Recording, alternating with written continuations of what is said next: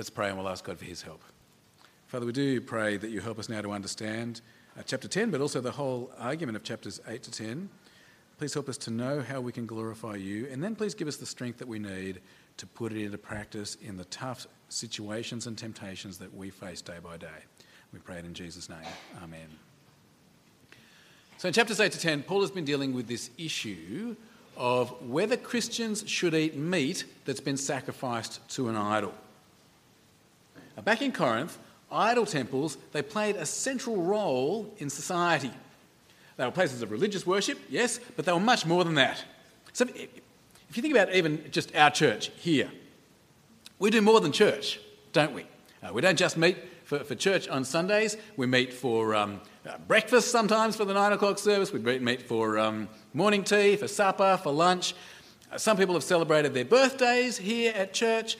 One couple celebrated their anniversary in the hall here. People have their children's birthdays in the hall or other family occasions. Occasionally we've had bush dances here, family fun days. We'll do weddings, we'll do funerals. There's a lot more to what we do at church than just church. Well, idol temples in the first century were a bit like that. One commentator puts it this way.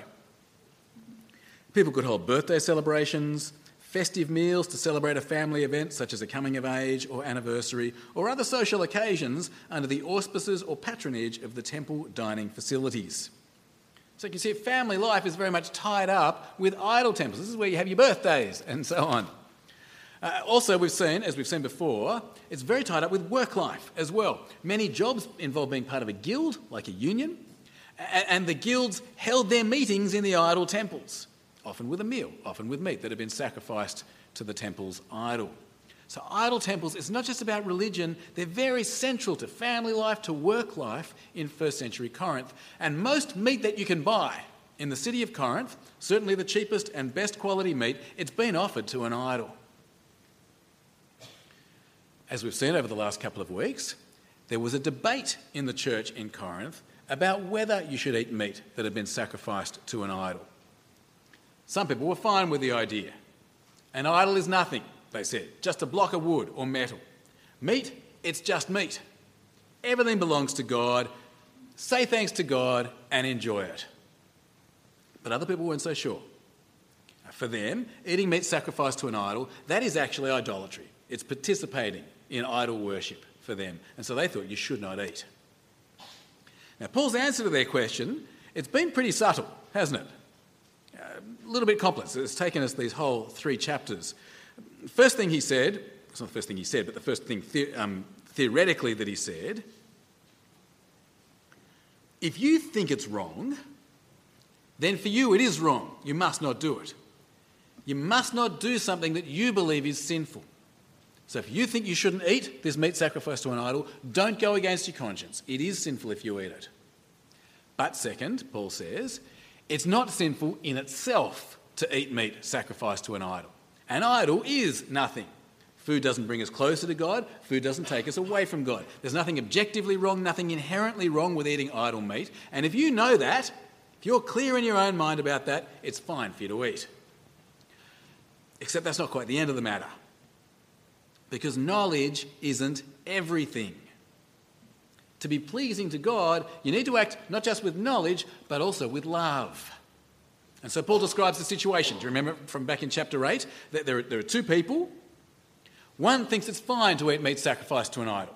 No problems with it. But the other thinks it is not okay. The one who thinks it's fine goes, buys, and eats some idol meat. And that leads the second person to do the same thing. Even though the second person thinks it's wrong, they do it because they're following the example of the first person. In that situation, the second person has sinned. He's done something that he thinks he shouldn't have done.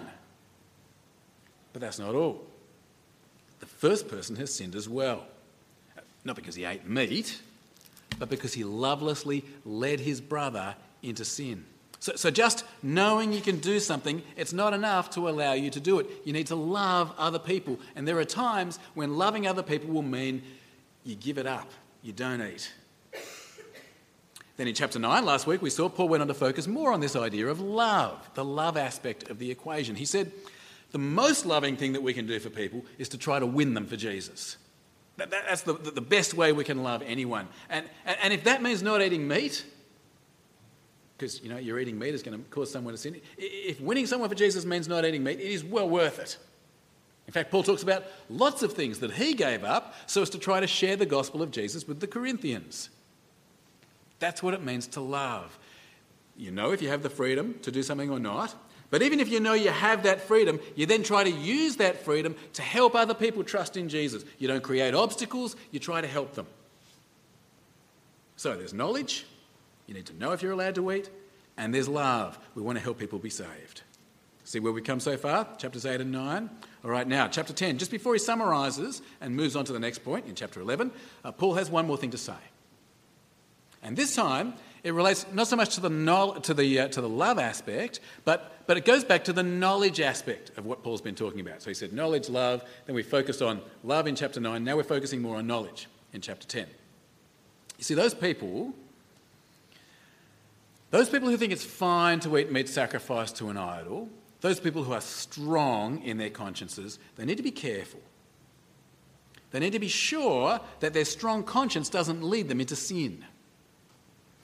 Let me try to illustrate for you something of what might have been happening in the Corinthian church. Now let's think for a moment about eating meat sacrificed to an idol. Okay, situation number one.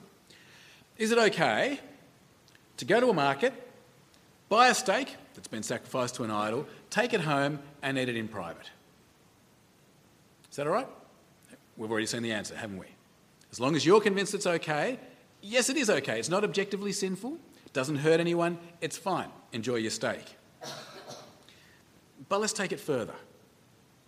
What if I go to the idol temple? Say I go to a family birthday party at the temple. I go along, sit down in the idol temple, sing happy birthday with my family and eat the meat that's been sacrificed to an idol. That's still all right? What about this? I go to the idol temple for a guild meeting for my job. I go to the work meeting and then I go to the idol meal afterwards. With all my workmates, I don't want to stand out, so I bow down with them to the idol and then I eat the meat that's been sacrificed to the idol. Still okay? What about this?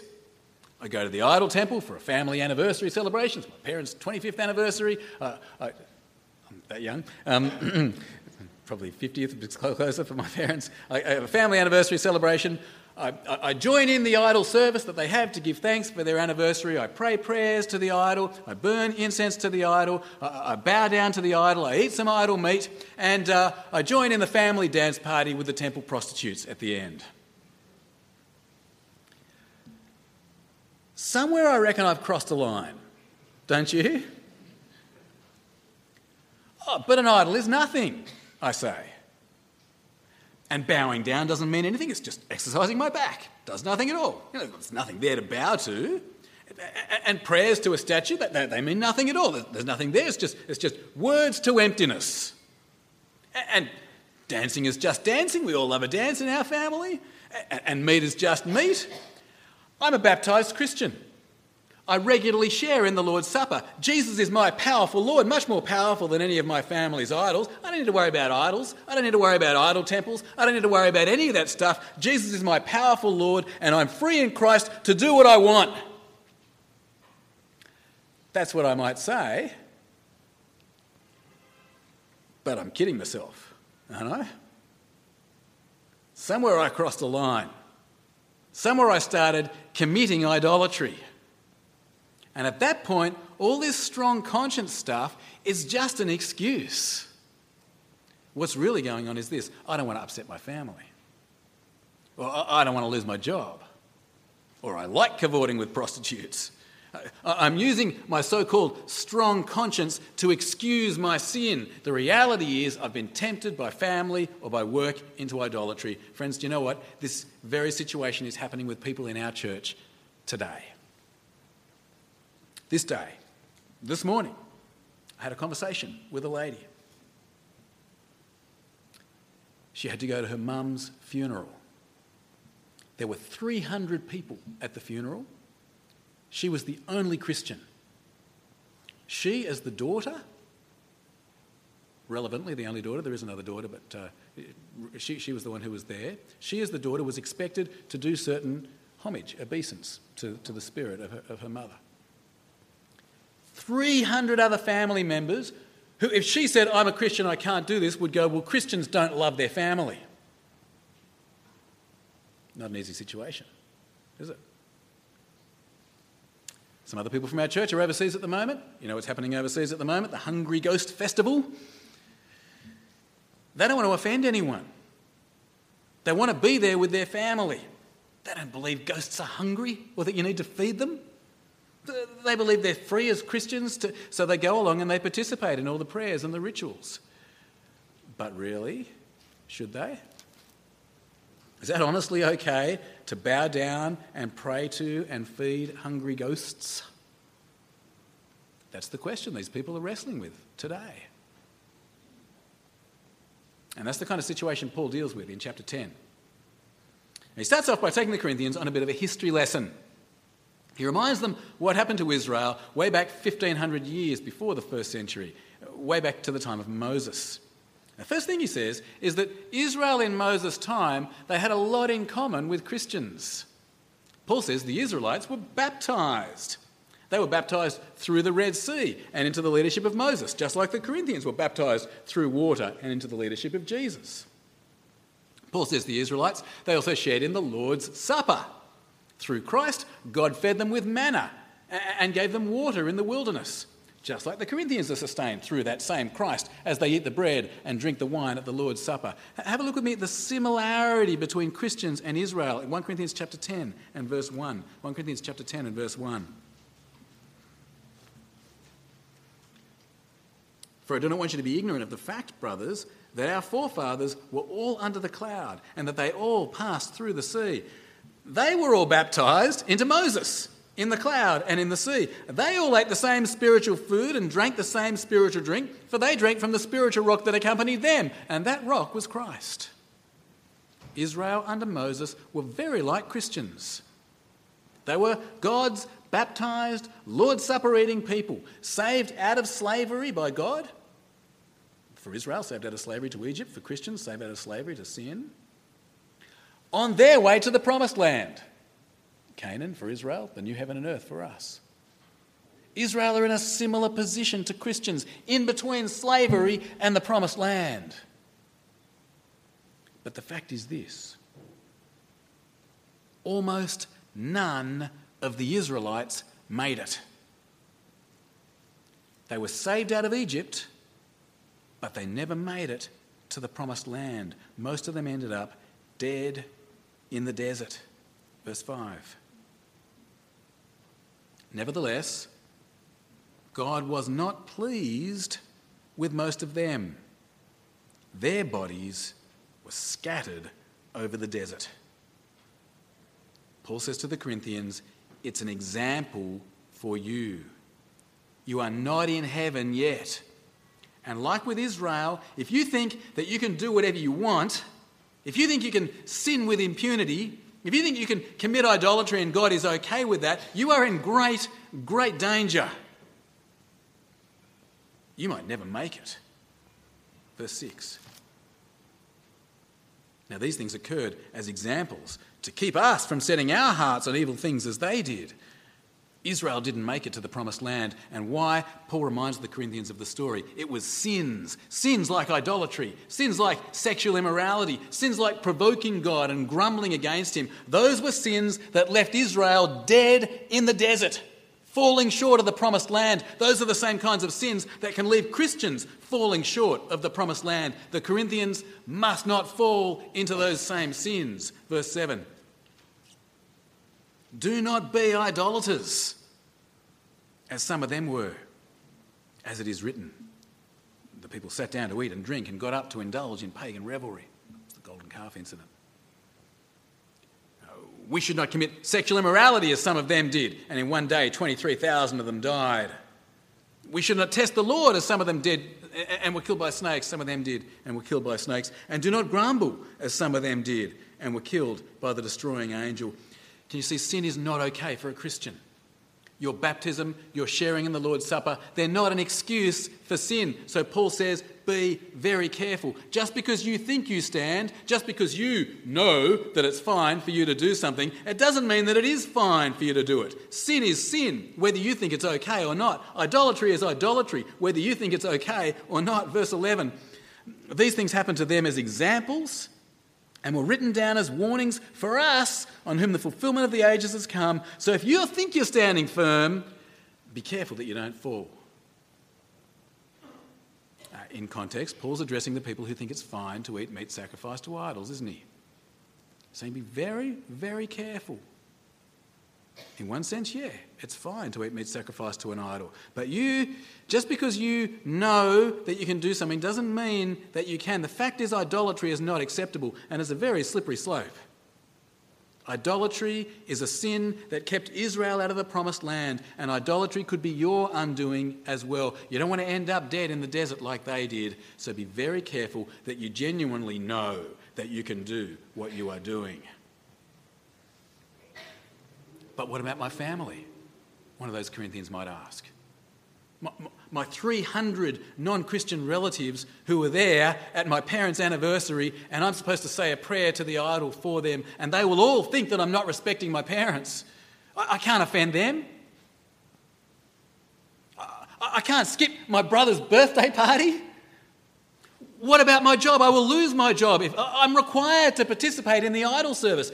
How can I not do it? Paul says, you're not the first person this has happened to. You must not sin, no matter what the temptation, no matter what your family says, no matter what your job says. You must not sin. And he says that God will help you if you honour him. Verse 13. No temptation has seized you except what is common to man. And God is faithful.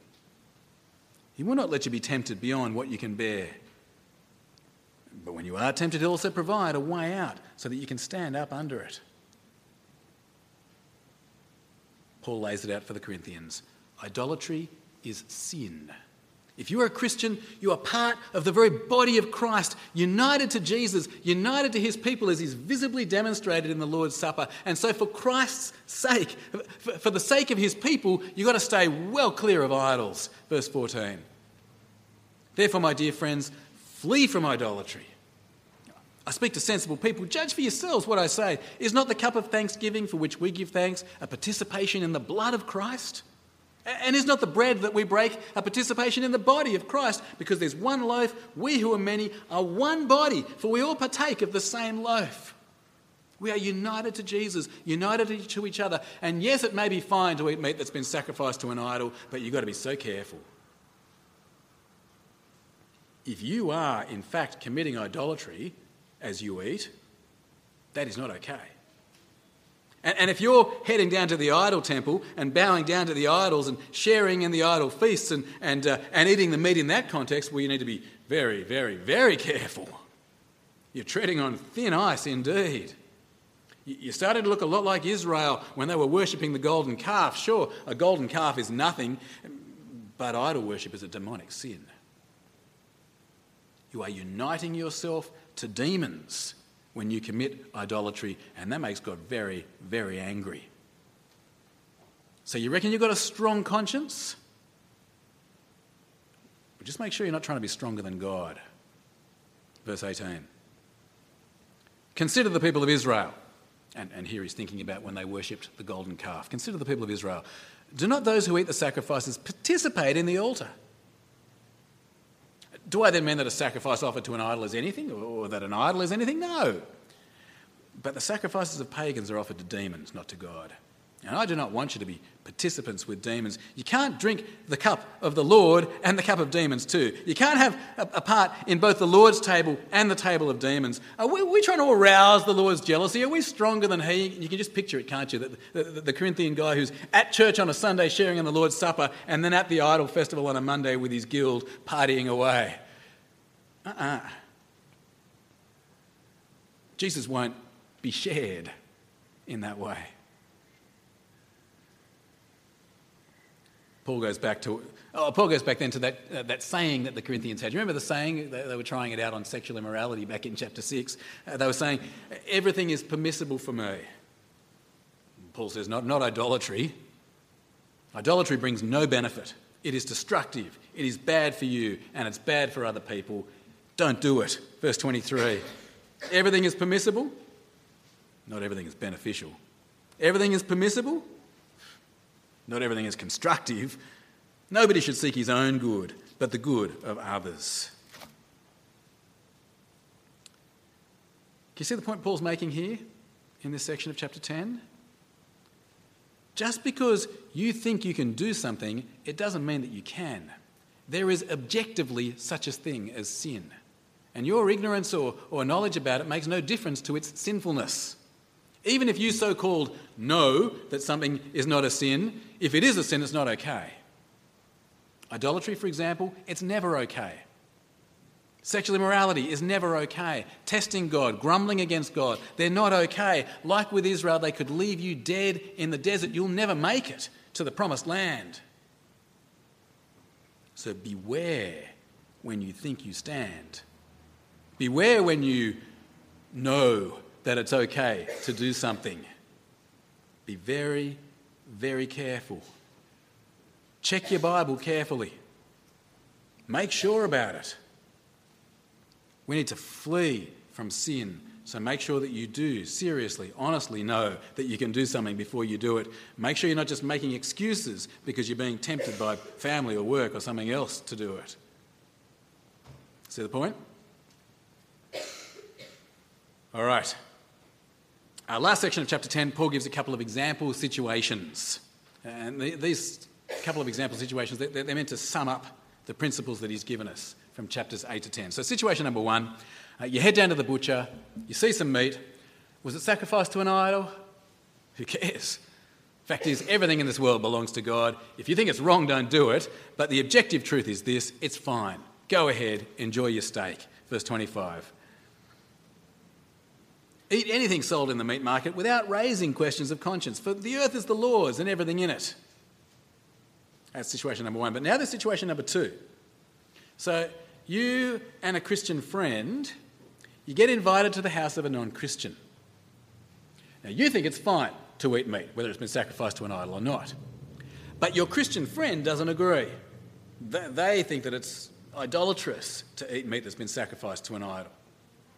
So you arrive at this unbeliever's house, the host offers you a meal, you think, fantastic, here I am, it's a great opportunity to share the gospel with this host. I will, of course, eat their meal and try to share the gospel with them. So Paul says, that situation, don't ask questions, brilliant, dig in, enjoy. Verse 27.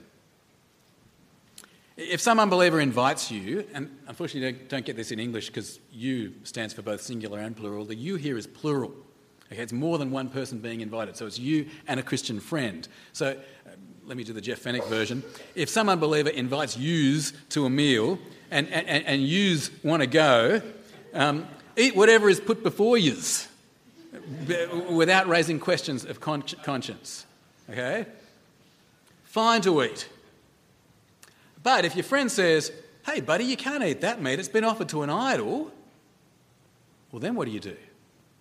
You want to please your host and share the gospel with them, but you don't want to lead your friend into sin. It will be sinful for them to eat. So what do? Well, you don't eat. Not because of the meat, but because of your friend's conscience. You mustn't tempt your friend to do what they think they're not allowed to do. That will be unloving to your brother or sister. Just stick with the veggies. Verse 28. But if one says to you, this has been offered in sacrifice, then do not eat it. Both for the sake of the man who told you and for conscience's sake. The other man's conscience, I mean, not yours. Why should my freedom be judged by another's conscience? If I take part in the meal with thankfulness, why am I denounced because of something I thank God for? Perfectly free to do it, but out of love you don't do it. Paul summarises, and as he does, he shows that the principles that he's shown us here in chapters 8 to 10, they apply to everything. This is not just about idol meat. Paul says, whatever you do, do it for the glory of God. You need to know that you can do it, that you have that freedom, it's not sin, and you should do it in love to other people. Don't cause harm. Try to help people. Trust Jesus and be saved. That's what Jesus did for us. That's what Paul tries to do. It's what he wants the Corinthians to do as well. Verse 31. So, whether you eat or drink or whatever you do, do it all for the glory of God. Do not cause anyone to stumble, whether Jews, Greeks, or the church of God, even as I try to please everybody in every way, for I'm not seeking my own good, but the good of many, so that they may be saved. Follow my example as I follow the example of Christ. All right. Well, it's been a long haul getting through from chapters 8 to chapter 10, and the argument's a little subtle, a little complex in places. So what I've tried to do here, I've drawn you a diagram, a flow diagram. Sorry, I don't know how to do pictures. I don't even know how to do arrows on a computer, so I had to just draw the arrows in. If I'd had Warren here, I would have given you brains for knowledge and hearts for... It's all beyond me, I'm sorry. So you can miss Warren with me. But I've tried to summarise the argument of chapters 8 to 10 into this diagram. Just see if you can follow it along with me. You can see the question there in the middle. Can I eat this meat that's been offered to an idol? That's the question. You can see in capital letters the two issues, the knowledge issue and the love issue. See both of those? Okay, so here's the question. Can I eat this meat that's been offered to an idol? First we go to the knowledge question. What do I know? Am I free to eat this meat, or is it sinful? Am I allowed to eat it? If the answer is no, I'm not allowed to eat it because it's idolatrous or whatever, I must not eat. But having said that, back in chapter 8, it's good to educate your conscience. Maybe it's not objectively sinful. Maybe you need to learn a bit more about your Christian freedom. Am I allowed to eat it? If you believe the answer is yes, you see we're going up and back down another arrow there. If you believe that you are allowed to eat it, well, chapter 10 tells us, check your facts. Check your motivations. Is it really okay, or are you just kidding yourself? If it's not okay, you must not eat. But if it is okay, you've checked, you genuinely have freedom on this issue, that's step 1 completed. Now we go to step 2, to love. Will it cause harm for me to eat this meat in this circumstance? Especially, will it create an obstacle? Will it lead someone away from Christ? If the answer is yes, that it will cause harm, you must not eat. But if the answer is no, you're not going to cause any harm, well then you may eat. And if in fact your eating will further the gospel, even better. See how it all flows? That's the argument, I think. Now, the thing we need to know, the thing we need to realise is this. This actually applies to everything. As Paul says, whatever you do, do it all for the glory of God. Every decision you make, you can run it through this grid. So this applies to religious decisions. Should I join in the Hungry Ghost Festival? Answer, I need to be very clear that I am free to do it, knowledge, and I need to do what will not cause any obstacles, what will best win people for Jesus, love. Doesn't answer the question immediately, but that's the grid through which we need to run it. But it's not just religious decisions either. This applies to non-religious decisions as well. It applies even to little decisions. So, friend, what are you going to do for lunch today? What are you going to do for lunch? What should you eat? Whom should you eat with? You can run it through the grid. Make sure that you're doing something you know isn't sinful. Don't go and steal your lunch. Don't be a glutton at your lunch. But more than that, ask yourself the question, how can I best use this lunchtime to further the gospel? Is this a lunchtime where I need to just quietly eat by myself in front of the TV and rest so that I can be a better witness for Jesus at work tomorrow? Or is this lunchtime the kind of lunchtime where I should be investing in my family and discipling my kids and praying with them and encouraging them? Or is this a lunchtime where I should be befriending someone from church and encouraging them? Is this a lunchtime where I should be finding a newcomer and welcoming them and bringing them to lunch with me? Is this a lunch where I should be going to somebody who's not in our church, who doesn't believe in Jesus, so I can share the gospel with them? Do you see it applies to everything, from what you do for lunch to what you do for afternoon everything that we do with our time, with our money, with our energy, it all fits into the grid. It also applies to big decisions. Should I take a job or stay at home? You need to put it through the grid. What job should I do? Where should I live? Should I buy or rent? Should I stay single? Whom should I marry? Where should I send my children to school? It all fits into the grid. You need to avoid sin, know that you're doing the right thing, And you need to do what is most loving, how you can best win people for Jesus. This is good stuff, isn't it? Do you know that Martin Luther and more modernly Philip Jensen, they both argue with many others that 1 Corinthians chapters 8 to 10 are the most important chapters in the whole Bible for thinking through how to live as a Christian. I can see what they're saying, can't you? This applies to everything. Here is how we can respond to the grace of God by living our lives for the glory of God. Let's pray. Our gracious God and loving Heavenly Father, we thank and praise you for the Lord Jesus Christ, who gave up his rights to win us. We thank you for the Apostle Paul, who was willing to give up his rights so that people may hear the good news about Jesus and put their trust in him and be saved. We pray for ourselves that you would help us, whatever we do, to do it for your glory, to be sure that we have freedom to do it, and to use our freedom to love other people. Father, we are so sorry that this way of thinking is so far away from our way of thinking for the vast majority of what we do in our lives. Please forgive us. Please work in us by your Spirit and help us to live our lives in response to your grace for your glory. We pray it in Jesus' name. Amen.